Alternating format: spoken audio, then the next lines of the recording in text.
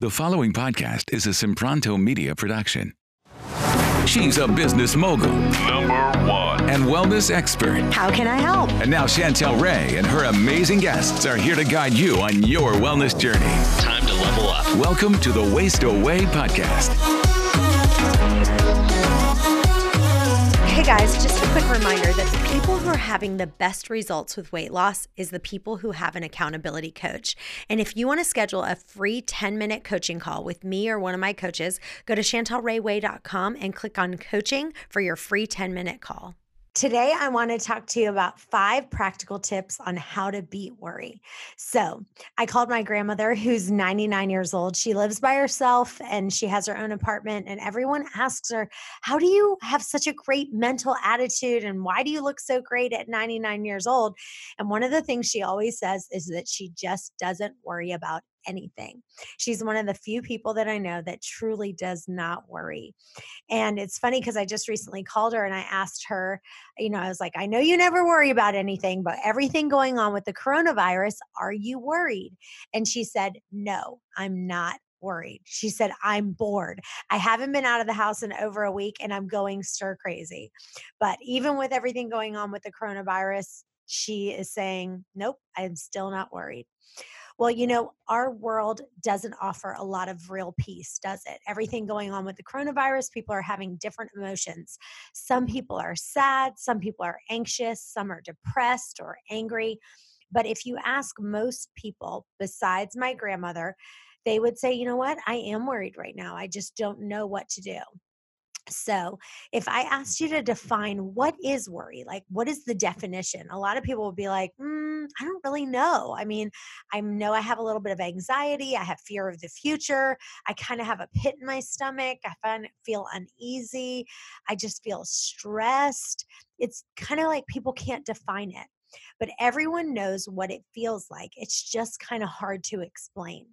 So, first, I want to say this that there is a difference between worry and legitimate responsibility and duty.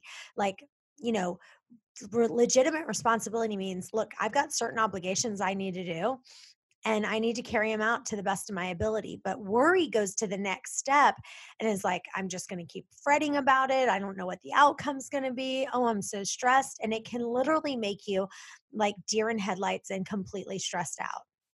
So what I'm not saying is just to forget all of your duties, forget all your responsibilities, just sit around the couch, eat bonbons, drink coffee, and watch Wheel of Fortune all day. No, I'm not saying that.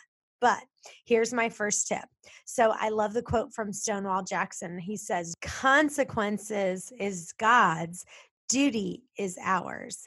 So it's saying that consequences are God's. Like, we're not talking about duty. We're not talking about fretting over the consequences. We're saying, look, I need to pray about it to God. And God, I need to know what you want me to do. But there's outcomes that I have no control over. All I'm going to do is the action steps.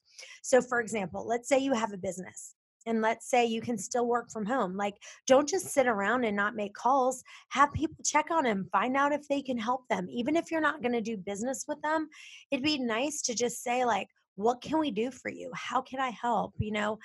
Just talk with them. And if they do need your services, then, and you can perform work right now, then start making phone calls. Don't just sit around watching TV all day. Tip number 2. Remind yourself that worrying doesn't do any good anyway. My grandmother always says this. She's like, if you think about it, people worry about hundreds of things that never even happen.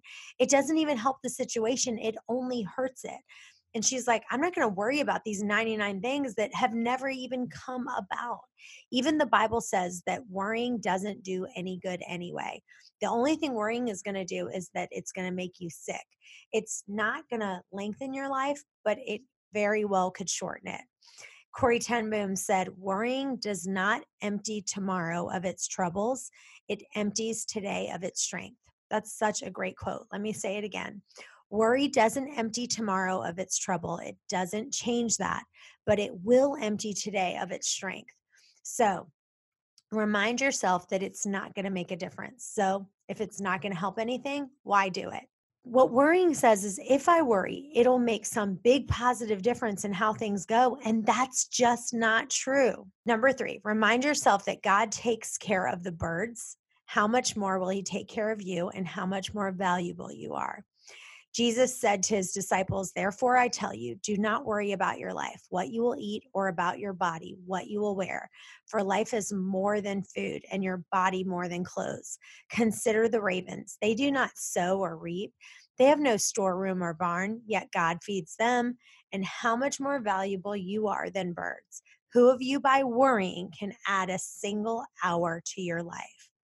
God says, you don't need to worry about me taking care of your needs, right? Consider the birds. They don't have storerooms or barn houses, right? And birds don't get all stressed out about life. They're just flying away and they're doing what they're supposed to do, and God meets every one of their needs. Now, the point is, if God runs the birds that way and the plants that way and the animals that way, then why would he run you and I any differently?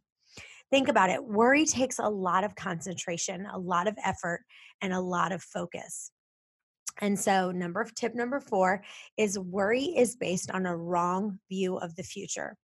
God promises to us as Christians that our future is in his hands, right? And he's going to take care of us, right?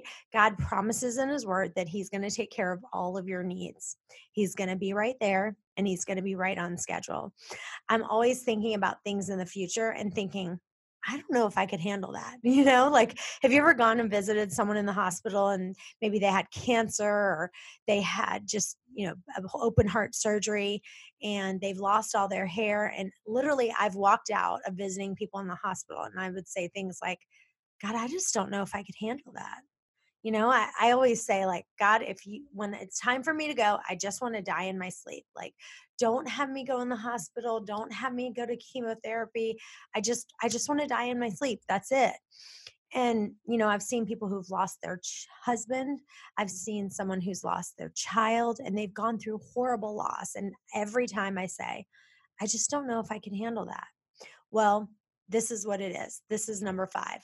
Number 5 is God's will never lead you where the grace of God won't sustain you. Someone gave me that quote on a picture one time, and let me repeat it. It says, the will of God will never lead you where the grace of God won't sustain you. And so, you look at that and you go, oh my gosh, I could never do that. I couldn't handle that. But you know what? We're looking at the future without God's grace. And so you don't get dying grace until you're dying. You don't get cancer grace until you've got cancer. And you don't get go broke grace until you go broke. And the truth is, God's grace is always there. And so there's things, God never said that this world would be easy. He just said that he would be there with you to make it through. So what's the solution to worry? The solution to worry is faith. What's the solution to fear? It's faith. That's right. Jesus says that worry comes from unbelief. It means that you are just worrying and fretting, and you're not really believing that God's going to take care of you.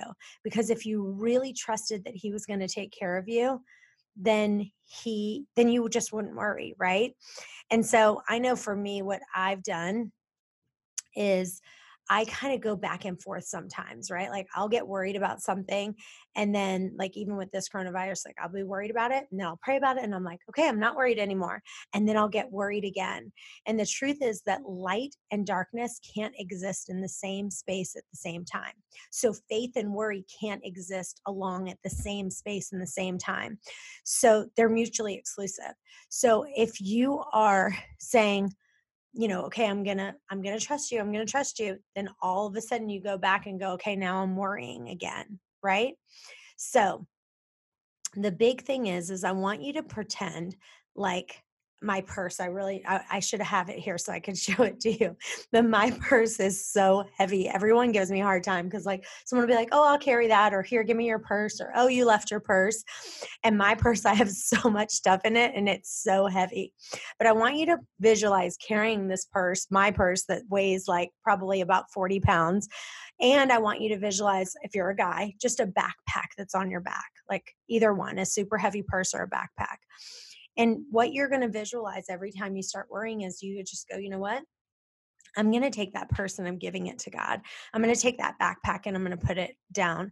And you're going to say, you know what, God, I can't carry this anymore. Like, this is too much for me. I'm just going to leave it right here and let you deal with it. And I want to exchange it for the peace that you can offer me.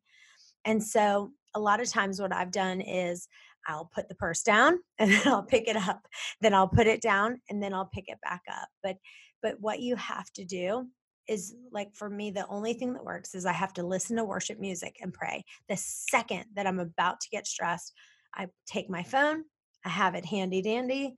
I'll listen to an amazing song, I'll put it up, and then I'll tell you a couple songs that I really, really love, but they're always about faith and that I'm going to trust you and I'm going to believe in what you want. This is a great one. It's called Yes, I Will. It says, I count on one thing. The God that never failed me before is not going to fail me now. And so it's just, these are the kind of songs you have to listen to kind of encourage you. When I say Jesus, the very mention shatters the darkness and calms my soul. So I've got them handy on my phone. I've got Bible verses that I can share with you that will it'll be trading your heavy purse or your heavy backpack for his peace. And so once you've laid your burdens at the cross, you have to leave them there. No more playing that game. Pick it up, put it down. Pick it up, put it down. No, just leave it there. Stop playing that game. And I just want to pray for you today and just pray that all of you guys will just really trust God, that he really has this. And Romans 8:28 says, all things work together for good to those who love God. And so just to remember that verse, put it up loud and proud and just remind yourself of it every day. Hey guys, thanks for listening to today's podcast. If you enjoy the podcast, it would mean the world to us for you to leave a review on iTunes to get this podcast out to others that may have the same questions that you do.